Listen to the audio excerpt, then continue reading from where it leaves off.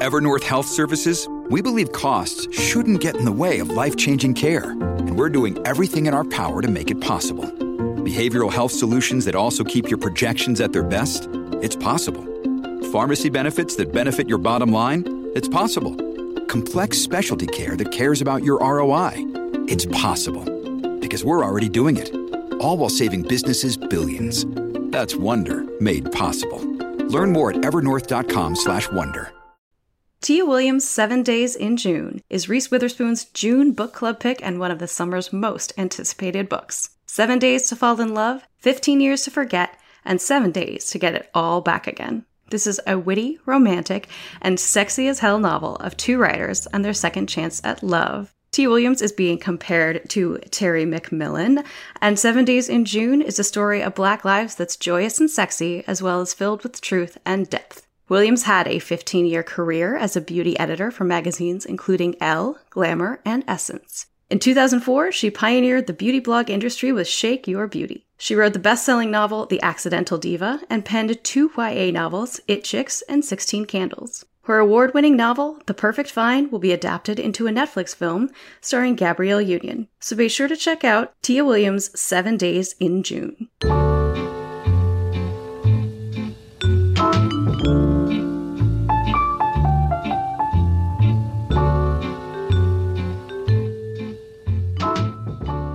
Hello, and welcome back to When in Romance, where we love to talk about romance novels, landia, people, authors, all of the things.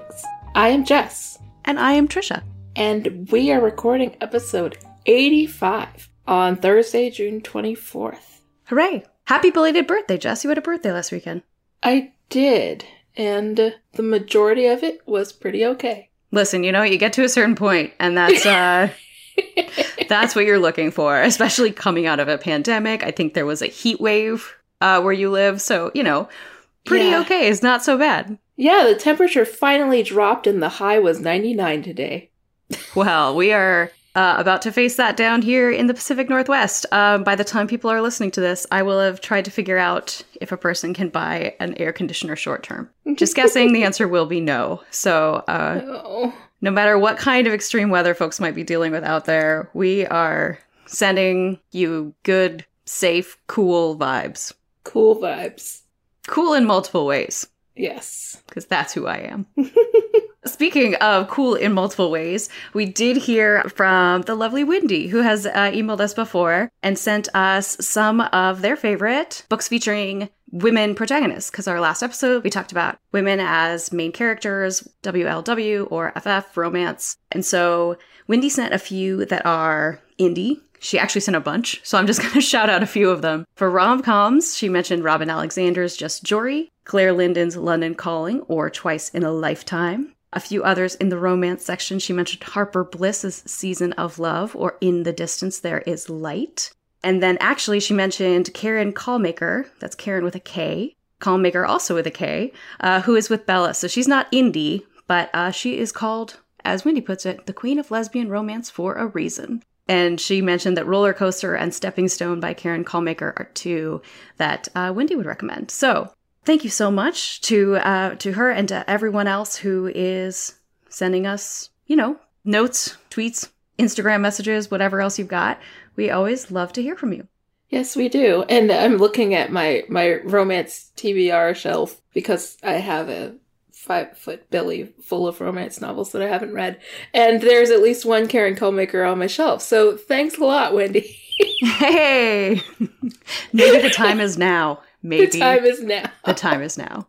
The time is now for another When in Romance book club. Yes, it is. And we are, as we mentioned last time, we are going to be reading and discussing Jay's Wrong Number, Right Woman. And we will be recording our discussion of it on July 22nd. So if you have thoughts about it, if you want to read it along with us and have thoughts about it, share those with us. We'll probably remind you. We will remind you. And mention it on whatever social media platform that we lean towards. So keep an eye out for that. And Jay actually tweeted about our last episode, which was pretty neat. That was. highlighted a few of the authors that we had a chance to talk about, which was very cool. As we mentioned, sometimes it is unfair that this is true, but sometimes the books that are about women exclusively, some of the ones that are a little bit less mainstream, are a little more expensive. So this would be a good time if you're a person whose book budget is a little more limited. You might want to check in with your library, see if they have now I'm doing it wrong, to see if they have Wrong Number, Right Woman, or see if, they might be able to get it for you. Or, it's also wonderful to pay full price, support the author. I just know everyone is not in that situation, and we wouldn't want that to box anybody out of book club. Absolutely. Hooray. And I gotta tell you, from the size of this book, you're getting a kind of nice balance of penny per page, or whatever. Excellent. I like that. I will mention, I was going to tell people, I was like, oh, we're getting close to episode 100, so make sure you rate and review us. First of all, I don't know why that would matter. And second of all, we're on episode 85. So we have 15 episodes, which is probably like 30 weeks. So we have a little time before we're at episode 100. But at the same time, feel free to rate, review the podcast anyway. It does help other folks to find it. So I think that's our welcome/intro/follow-up, Jess. I think we covered everything.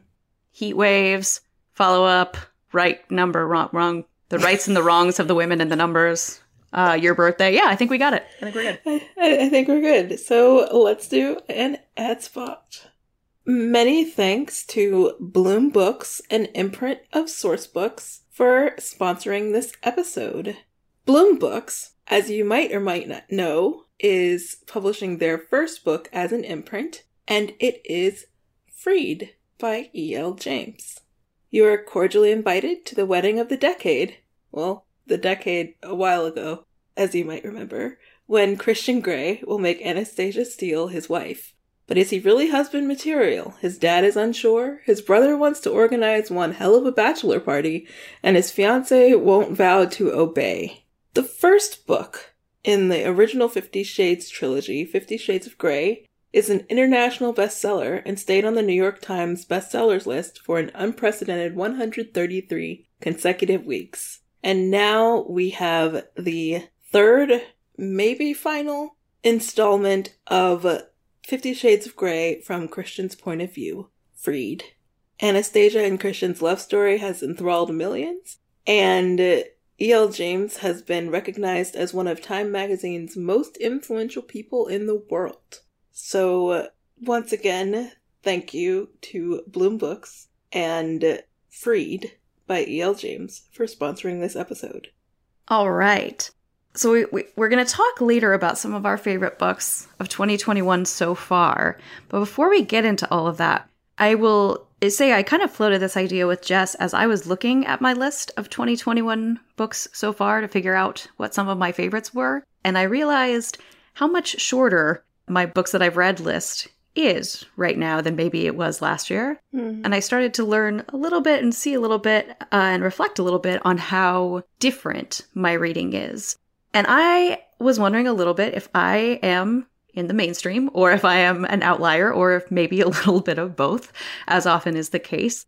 And so Jess and I were talking about it and we're interested in the answers to those questions from each other, but also from all of you. Yes, we would love to hear if you are having similar 2020, 2021 reading experiences to one or both of us, or a completely different 2020/2021 reading experience, or maybe you're just having the same reading experience that you've always had. And I've also had a few different friends who either have started reading significantly more romance or have gotten into the genre entirely. So we're just kind of interested in all of this. And in order to make it very easy for all of you to let us know, we're going to put together sometime between now and when the show goes live, a survey. It's going to be short, maybe 5 or so questions, just to kind of get a handle on where folks are and give everybody else the opportunity to reflect a little bit on that. So there will be a link in the show notes to the survey. You can click it, and we're going to talk about a few of our questions today. We'll probably talk about a few of them on the next episode. But it's just kind of, I don't know, I never know with when I have a sort of like a bananas outside left field idea whether Jess is going to be too nice to tell me that it's completely bonkers. But I'm not surprised because you're always so supportive, but you seemed enthusiastic about this conversation as well. I am. I like, because as some of you know, I spend a lot of time on Twitter, so I've seen a lot of anecdotal evidence of a kind of shift in some people's readings while other people's are having the reverse shift or no shift at all. But also, I just love information and I'm very nosy and I want to know about other people's experiences. So this is a great way to do it without having you tweet directly at us or something like that. Yeah, I'm excited. So like I said, we're going to talk through a couple of questions now before we get into our sort of more, I don't know, quantifiable reading experiences of 2021, since we're going to be talking about the books themselves. Mm-hmm. But in the meantime, I'm gonna pose this first question to you, Jess. Are you reading more or less romance? So we're kind of framing this in sort of the like before times before COVID versus after times. Although, as I will talk about in a few minutes, my kind of time breakdown is a little bit different. But I guess just sort of based on the experiences you've been through in the last year or two, Jess, are you reading, do you think, more or less romance than you were in the before times, whatever that means for you? I think percentage-wise of books that I'm reading, I'm definitely reading more romance, which is interesting because I was reading at least one romance a week, if not more, in the years previous and probably last year because of this fun little thing that I was doing twice a week called Kissing Books. Yeah. I wanted to make sure that, you know, I was giving everyone reading it new information. So I was trying to keep up, but I still was also interested in reading graphic novels and reading nonfiction, reading some YA and, you know, trying to make sure that my reading experience was round. Whereas now I'm like, you know, it's been like a month since I've read anything besides romance. Maybe I should, now I'll just grab another romance novel. So. Well, and I think one of the things that it took me a little while to realize about you, because I will say, and I think I've said this before, a significant chunk, definitely over 75% of the fiction that I read is romance. So, but with you and just sort of your interests in your job, that's not, like I said, it took me a little while to realize that's not necessarily the case for you. Right, yeah. Especially the job part. I am a librarian, for those of you who might be new or just forgot. And I actually lead multiple book clubs now this year. Whereas I've been leading one for 3 years and they're themed book clubs.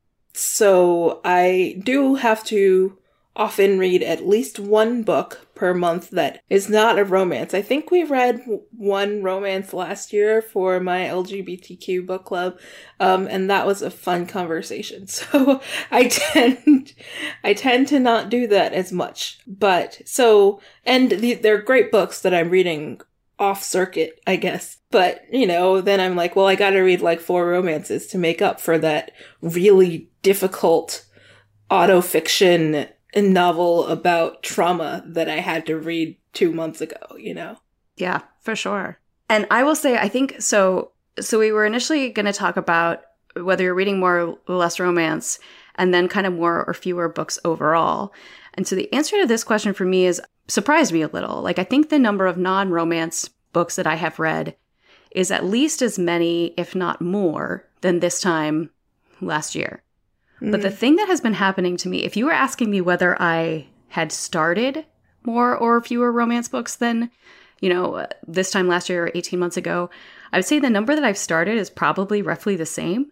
But I realized about a month ago that I've been having a really, really hard time finishing these books. And I don't mean I get 15% in and I'm like, no, this is not for me. These are books I really, really like by authors that I have talked about on this show, right? People like Anna Szabo and Sonali Dev. And I'm getting like 75, 80% of the way through these books and not continuing them.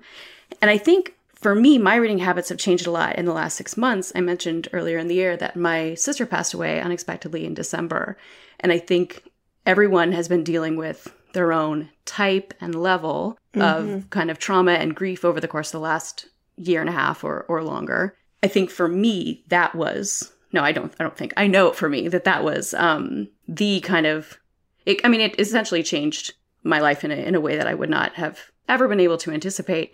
And I can't quite figure it out, just like not to, you know, do too much self-psychoanalysis or push you into it. I do think some of it is like the dark moment stuff is harder for me now. Like it's sort of like more stressful than it used to be to like know that it's coming and know that eventually like a plot is going to, you know, burst into flames like one way or another and people are going to have to figure it all out. Like it's that level of anxiety has been really difficult for me to handle. So I have never been in a situation where I've started 25, 30 different books and finished like 7 of them. So it's been a really interesting experience. And I'm looking forward to eventually going back and finishing all those books because I liked them very much right up until I put them down and did not pick them up again. So I don't know. Like I said, I don't know if other folks are having any trouble with kind of like the structure of romance in that way. But yeah, but in terms of non-romance books, I think I've read as many this year. Like kind of nonfiction is what tends to be, although I've gotten more into graphic novels as well. And so I'm curious, for you, Jess, it sounded like more of the books that you're reading are romance. Is your total number kind of impacted? You know, it's interesting because, okay, so I don't know how many of you use the Bookriot reading log, but I have actually been better at using that this year than my Goodreads. And for the books that I have finished, almost 65% have been romance. And I'm going to say that's actually probably lower than previous years as far as volume. But that is because you might notice I said for the books that I have finished, which are the only ones that I fill out a whole row of, because I am in denial and won't admit that I've DNF'd a book. So I have been having a similar problem to you, Trisha, although very often I don't make it that far. Sometimes I'll, you know, it'll be one of those like 12 pages and move on books, but sometimes it's 50 or 60%. And I don't know what is losing me because it's not always the dark moment. I look towards the dark moment and want to see how they'll get out of it. Usually when I'm reading these, but sometimes there are books where especially this year, I seem to fall off right when the couple actually like gets together. Yeah. And if they get together relatively early in the book, I've lost investment in it for some reason. It's like I got to that point, we're good. I don't know. Like it's so strange and interesting because if you look at my reading log, there are 110 lines filled out on my reading log, but there are very many empty spaces in the finish date column. And a lot of those are not romance. Like, I keep starting harder books and moving on, but a lot of them are even novellas. I read 20 pages and then it's like, oh, they're about to have sex now. I'm good. Like, yeah. I don't know what it is. It almost sounds kind of like the same, at least in a lot of ways. Maybe it's not like you don't get quite as far through, but it almost kind of feels like a similar situation to mine in that you almost like want to leave them like happy and doing okay. Yeah. Right? Like if they like, oh, they had a meet cute. They seem to really be hitting it off. They had a really good first date. Good enough. Yep. Like that's, you know, like it's almost, I don't know, maybe now I'm psychoanalyzing you, but I wonder if it is like a little bit of that kind of, there's been so much stress and conflict in the world and in life and in everything that it's a little bit like, well, this is fine. Like these people are doing okay. So I'm just going to leave them here doing okay for now. Yeah. But the thing is, sometimes the ones that I am like super invested in are the hard ones. Like, so this doesn't come out until August, but I got my hands on a copy of The Heart Principle by Helen Wang, and I read it in under 24 hours. Like, I opened it before I even left work, realized I needed to drive home, got home, read it, ate food, read it, went to sleep, woke up an hour and a half before I usually wake up because my brain was like, you need to read this book, and finished it and that, for those of you who have not yet gotten your hands on a copy or who are waiting for August or who have to wait for August. So most people. It is a very, very difficult book to read, but I couldn't turn away. And one of my favorites that we'll talk about later was also, I actually wrote a whole post about it on Bookriot. I was so afraid that that was going to fall to my group of, I'm not going to read this. And it would have been my first by this author that I just like stopped reading and walked away from. But I kept coming back and I read it in like half-hour stints. And I don't read anything that takes me that long. Like, I'll be honest, like even hard books, I will read bits and bits and bits and then sit down and read the rest. Like even Octavia Butler is like that for me. But this one, there was none of that sit down and read the rest. Like it took me over a month to finish a romance novel and that never happens. So yeah, it's almost arbitrary what is happening in the story that will just make me decide I'm done. That's interesting because I actually think some of the more intense, like emotionally intense books are the ones where I'm getting like 85% of the way through. And then it's, you know how like there's a little bit of a glimmer of like, okay, for like these 3 pages, everything's fine, even though you know all of the wheels are about to come flying off the wagon. And that's like, you know, like I mentioned Sonali Dev's most recent book. And I probably over the course of a weekend read the first 85%. And she's one of my favorite authors and someday I will finish it. But, you know, it's interesting. You added this question, which makes me think that you may be experiencing this. Are you reading in different formats or having trouble with formats that you liked before? Because I'll be honest, this hasn't really been an issue for me. I will tell you, I don't know what's going on, and it's actually gotten better over the past, like, 3 or 4 weeks. There was a period where if I had an ebook, I wasn't going to read it. Oh, interesting. Like, I would sit there, I would open it, I would read 3 pages, my brain would wander off, my eyes would cross, and I'd go and pick up a paper book. Luckily, I can read on paper. I don't need to increase page size or anything like that. Although sometimes I would be reading something that was only available in mass market paperback, and then my hands would say no, and I would go read something else because mass markets are hard for me. But yeah, I don't know what it is, and I've actually been listening to the same audiobook for like 2 months. So there's something where I was just a print-only person for some period of time, and I have always been a format jumper. Like, I have and love things in every format. I was going to say that. Are you normally an audio? Because like some people, like audio is just like, I can't really do fiction and audio. I can do nonfiction. But are you normally a person that can do audio? Yes.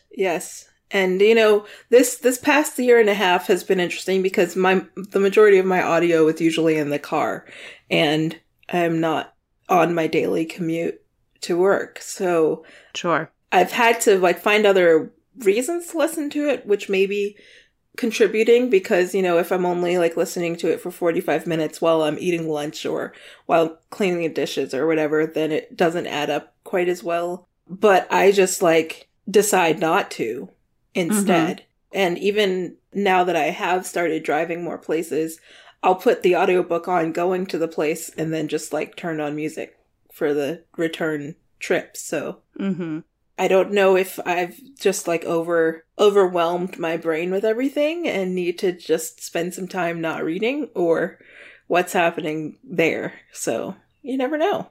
You never do know. But we would like to find out. Yes. So these 3 questions and then a few more are going to be in the survey that I mentioned. That'll be in the show notes. We'd love to hear whether you read a lot of romance, don't read a lot of romance, just like to hear Jess and I talk. That's great too. We are, in fact, that is maybe the most, no, this is all the same amount of great, but that's a pretty high level. So do click on that. Let us know what you think. And then the other questions that we have on the survey we'll probably talk through on our next episode. Yep. So the survey, it'll be just a Google form.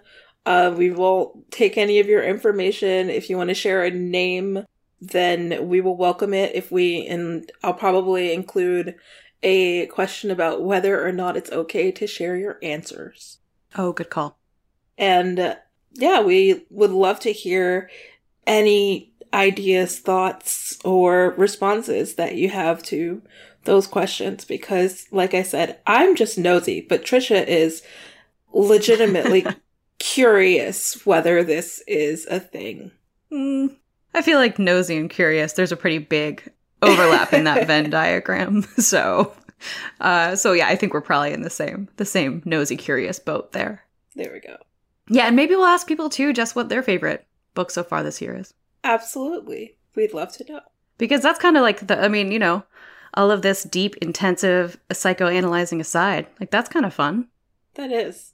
Speaking of that kind of fun, we're going to get to it in just a second. But first, a huge thanks to our next sponsor, Book Riot. Book Riot Insiders, specifically the digital bookish resource and hangout for readers. You can enrich your reading life with our Book Riot Insiders perks. We've got 3 levels to Insiders. There is short story, there is novel, and there are epic levels. And you can try any level out for free for 2 weeks. For podcast lovers, including all of you, Insiders at the novel and epic level get access to 2 exclusive shows.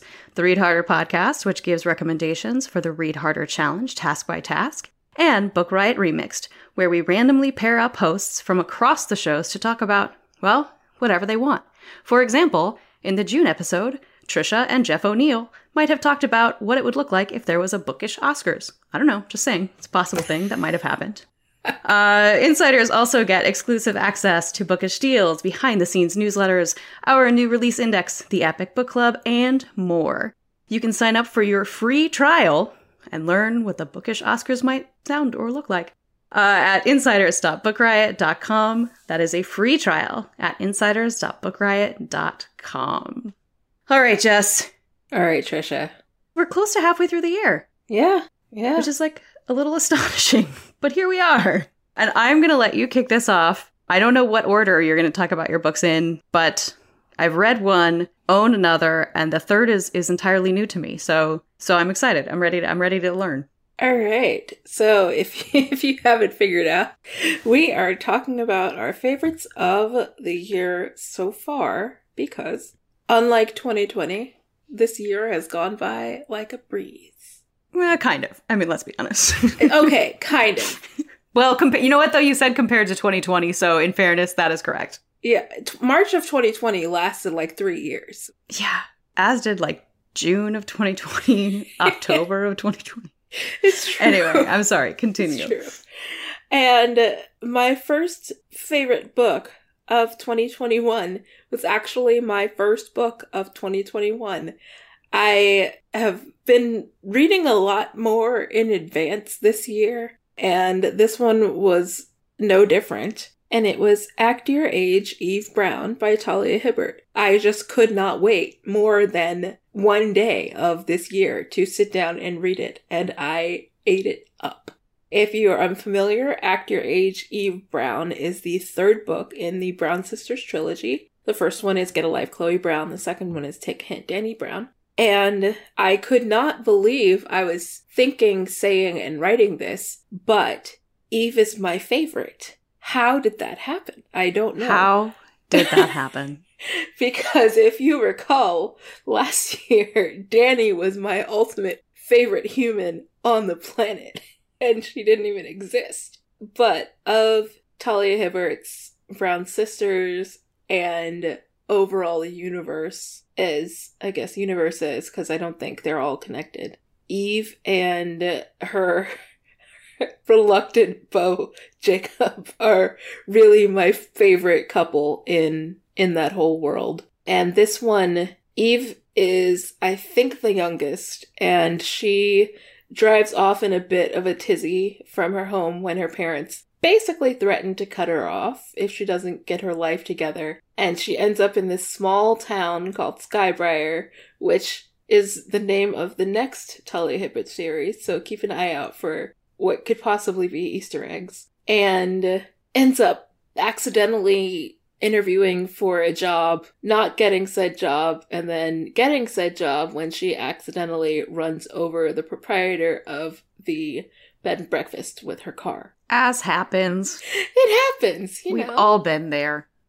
So, they don't get off to a great start, but they have to work together and, kind of live together. So things happen, and it's just great and delightful and wonderful, and the banter is there, the weirdness is there. It's all good, and it was very much my kind of story. So Act Your Age, Eve Brown. Read all three, but definitely read this one. And if you've never heard of Talia Hibbert, I'd like to be the first to welcome you to the When in Romance podcast. For the first time, probably. So, much like we love Talia Hibbert, I had hoped to kind of recommend some authors we don't talk about all the time, except I do have to start my recommendations with Wild Rain by Beverly Jenkins. And the reason is, it was actually all three of the books that I'm going to talk about are books that I've read in the last probably month. Because in some ways it was reading Vivid for the When in Romance book club that kind of helped me kind of break my streak of not being able to finish books. Because Beverly Jenkins is just all of the writers, even the ones I was having trouble with, are so compelling. But because I knew I had to finish Vivid because we were doing book club on it, that I did finish it and it felt pretty good. So Jen Northington, who subbed in for Jess on that episode, had just finished Wild Rain, was talking about it.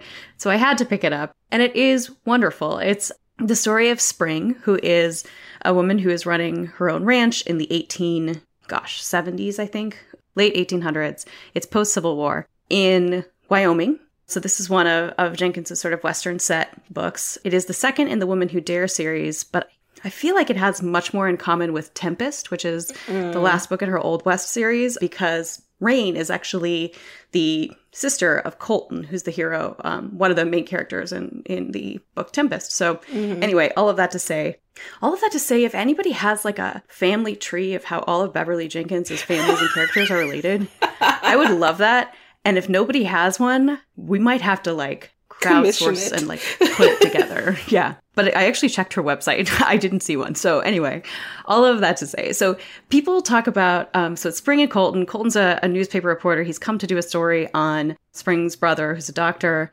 And he's from out east. And, like, oh, you're from the east is like a big thing out there. But he's like, oh, cool. So you probably have never seen like cows or whatever. So anyway, they clash at the beginning. I will tell you, Jess, when people talk about like grumpy sunshine books, I have always rolled my eyes and been like, no, it should not be any person's responsibility to like teach somebody else how not to be like an alpha hole.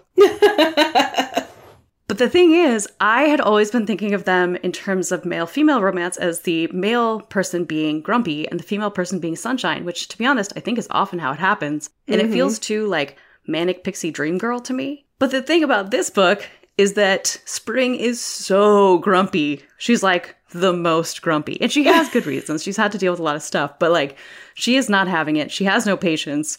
She like thinks Colton asks too many questions because he's a journalist. So it's kind of his job. And he finds her interesting and lovely. And he describes her at one point as charming. And she's like, I don't think you know what that means. And he's like, no, I don't think you know what that means. And it's just delightful. And it's really lovely. So again, I would say, and I read the first book. Again, you don't have to have read anything else by Beverly Jenkins. You can pick up Wild Rain and be just fine. Yeah. So, you know how I was talking about the book that took me a million years to finish? Yes. It was The Devil Comes Courting by Courtney Milan. My spreadsheet says it took me 41 days to read that book. And obviously, I was reading other things while I was reading it. I skipped a couple days to read something really fast. So it didn't actually take me an entire 41 days, but from start to finish, 41 days. It's a lot of days.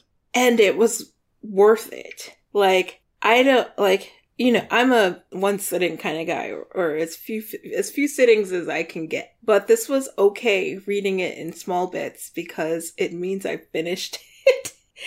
And The Devil Comes Courting is one of a very, very, very small number, if not the only one, of historical romances that I have managed to read this year. And I think one of the only reasons that I did is because it is so different from anything else that exists in the romance realm or any other realm, honestly. So this is the third book in Courtney Milan's Worth saga. So that's the Worth family. After the Wedding was the second one, and I've drawn a blank on what the name of the first one was. But also, Mrs. Martin is in the Worth universe. And this is her first book set in China. And the female protagonist, Amelia, is Chinese-born, British-raised. Her mother is a missionary and borrowed her from a Chinese woman who... Yikes. Yeah.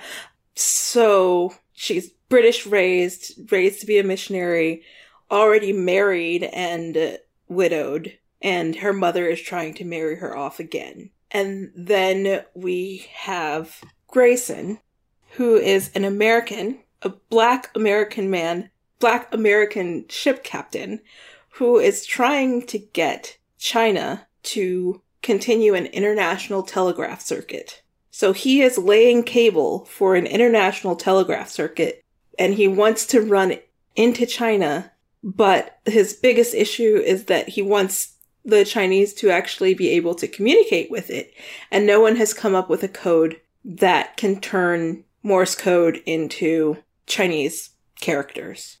So he has been sent in Amelia's direction because she, on a whim, while out in the world being a missionary, had come up with something, the bits and pieces of something that could end up being that. And he doesn't know that he's looking for a woman, but when he finds her, he's like, yeah, okay, I want to hire you. Will you come with me? And the first conflict is getting her to actually say yes, that she'll actually come do this work for him. And there are a lot of small things that happen throughout the book, and it's not just one big arc of conflict. And there's also a lot of time that they spend apart. So it's a very different kind of romance, but all of the feelings and emotions and personal issues, they both have elements of grief and loss and inability to fit in and racism and all of this other stuff that's affecting their own inner lives and inner dialogue and ability to feel like they should be wanted.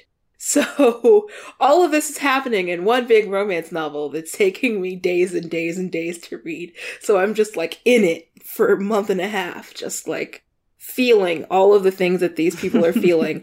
And Courtney Milan is so good at just like dragging you through these things in a good way. Please, if you haven't read any Courtney Milan, do not let me turn you off by telling you that she's going to drag you, because you will die. Yeah, if you're not familiar with Courtney Milan, I'd also like to welcome you to the When in Romance podcast. But it's so good. It's like, I was so afraid 2 chapters in that I wasn't going to pick that book back up. And I just forced myself to do it. And then I kept going. And that's the only time this year, I think, that I've put a book down, just thought, I gotta keep going. Instead of, if I'm not going to continuously read it, I'm not going to read it. All right. You want to give people the name one more time? The Devil Comes Courting by Courtney Milan. Sorry, I thought about doing that and then just stayed silent. You know what? Listen, I think people could have just clicked in the show notes. But if anyone's like an auditory learner, I think that was helpful. For anyone who is an auditory learner, the next book I'm going to talk about is called Best Laid Plans. It's by Roan Parrish. I, on our last episode, talked about a book called Knit, Purl, A Baby and a Girl. And here is why, when publishers at the end of a book put the first chapter of a different book at the very back, this is why. Because when I finished that book, the first chapter of Best Laid Plans was at the end. So I was like, I got a few more minutes left on the elliptical machine. I'll read this. So I got the first chapter of a story wherein Rye is leaving Seattle. He sort of has no choice. He's been couch surfing. He's like a kind of a loner, kind of an outcast. He doesn't have a particularly strong family base. He's just never had a lot of security and stability. He's never really sort of been at home. His parents are not supportive of him. So you see him driving with his adorable cat to, I want to say, Wyoming, which would make this the second book that I've mentioned that is in Wyoming. Mm-hmm. And he's going to a little place called Garnet Run. His grandfather has left him a house. He's going to go live there. It's all he has in the world. He goes and he finds that it is completely falling down. So obviously I'm hooked. I buy Best Laid Plans. And I find out that in order to fix up this house, which he actually has no idea how to do, he's just doing it through YouTube videos, which, Rye, I feel you. He goes to the hardware store and finds Charlie, who is the owner of the hardware store, and is this guy who just like takes care of things and takes care of people and helps people kind of put things together. And he took care of his little brother after his parents died right when he turned 18. And he took over the hardware store. And he's in a lot of ways kind of like the White Knight. But in a lot of other ways, Charlie didn't have the opportunity to kind of live the life that he imagined. And so as he and Rye start to kind of, obviously they hit it off. Rye's very grumpy. Charlie's a little more sunshine. But as they kind of hit it off, they find that like Charlie's kind of trying to deal with some stuff too. He's very romantically and sexually inexperienced, despite being in his mid to late 30s, which is a time when many people have had an opportunity to get some of those experiences under their belt. And so he's kind of exploring that and figuring out with Rye, and Rye is very, very supportive of him. And it's just like a lovely story of these two people who are a little bit damaged, but like working it through, and they're still really good, and they have this really lovely heart. And this is the second book in the Garnet Run series. So immediately after I read this one, I read the first book in that series, which is actually about Charlie's brother. That one's called Better Than People. We might have talked about that one, Jess, or I don't know if you've read it, but so it's about Simon. Anyway, read both. But the book that I'm talking about that is one of my favorites so far this year is Best Laid Plans by Roan Parrish. Yeah, Better Than People was one of my favorites from last year, and I was just referring it to my review of it for something else that I was working on. And I definitely wrote in my review that I hoped the next book was for Charlie. So I'm glad. And it was. But you can read them out of order. I did. It's totally fine. Yeah. I'm looking forward to reading Best Laid Plans. I just haven't gotten to it yet. I mean, as we've discussed, that happens. It happens.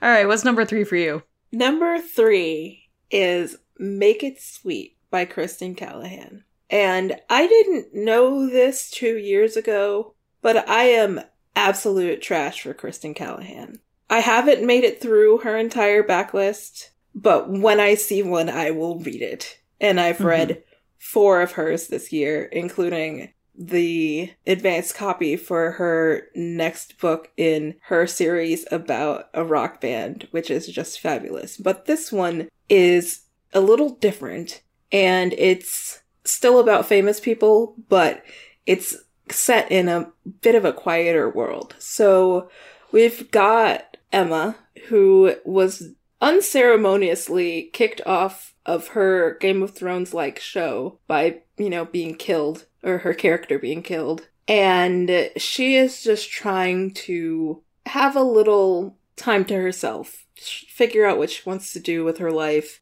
get over her grief from losing not only her job, but also discovering that her boyfriend was cheating on her, and just, downtime. Downtime is good. And she ends up getting a place to stay on this beautiful California coast estate. And the grandson of the owner is Luke, and he is also spending some time away after his hockey career was basically ended by a traumatic brain injury. So you've got 2 people already who are at a place in their lives where they're young enough where they have all of their lives ahead of them, but everything they know has basically been taken away from them. And they have an interesting time at it.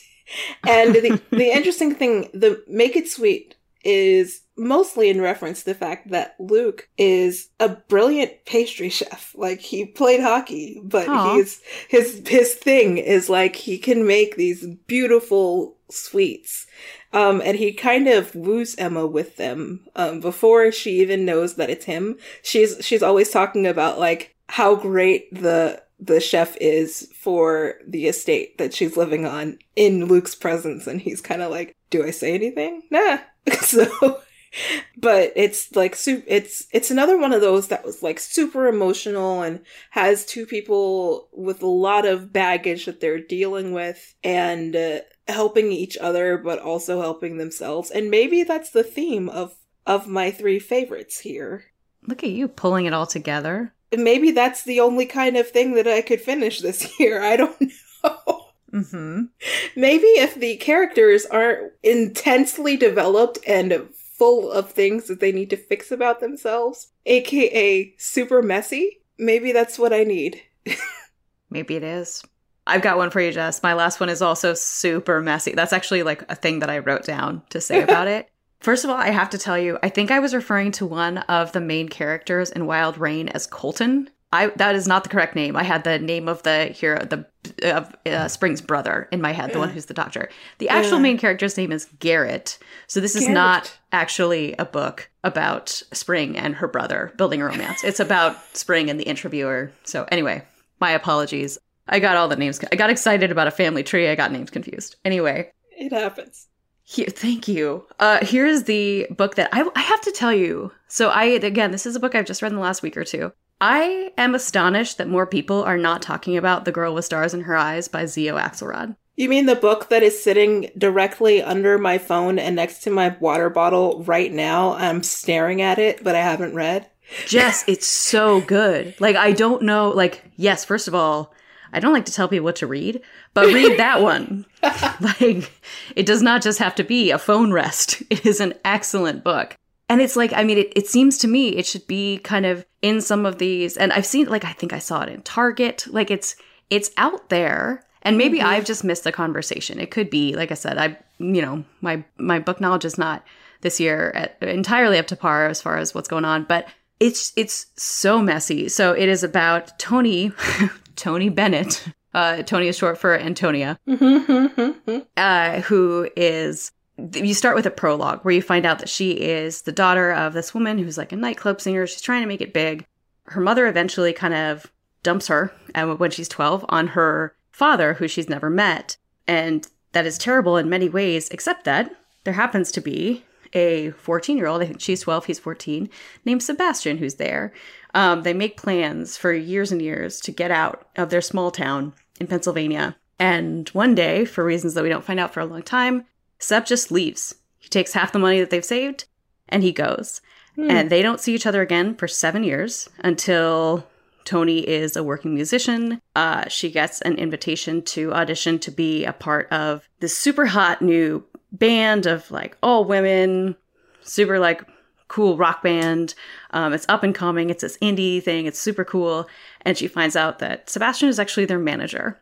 So things get a little complicated, but it's super messy because she's actually coming in to replace the guitar player who is like this society tabloid magnate rich girl who kind of messed everything up, but there's like a lot of loyalty to her. And the band is called the Lilies because the main sort of draw, the singer is named Lily, and she's trying to like keep it all together. And Sebastian has these loyalties to all of them. It's super messy, very, very satisfying. I really, really liked it a lot. And like I said, I'm a little astonished that more people aren't talking about it because it's really, really good. So again, that's The Girl with Stars in Her Eyes by Zio Axelrod. Definitely going to be in the running for one of my favorites of the year. Awesome. Yeah, I'm looking forward to that. I did actually grab the Target copy because it's got like the special Target, I think it's Diverse Books Book Club seal, and there's like a little letter at the front and that kind of thing. So I promise that I have every intention of reading it.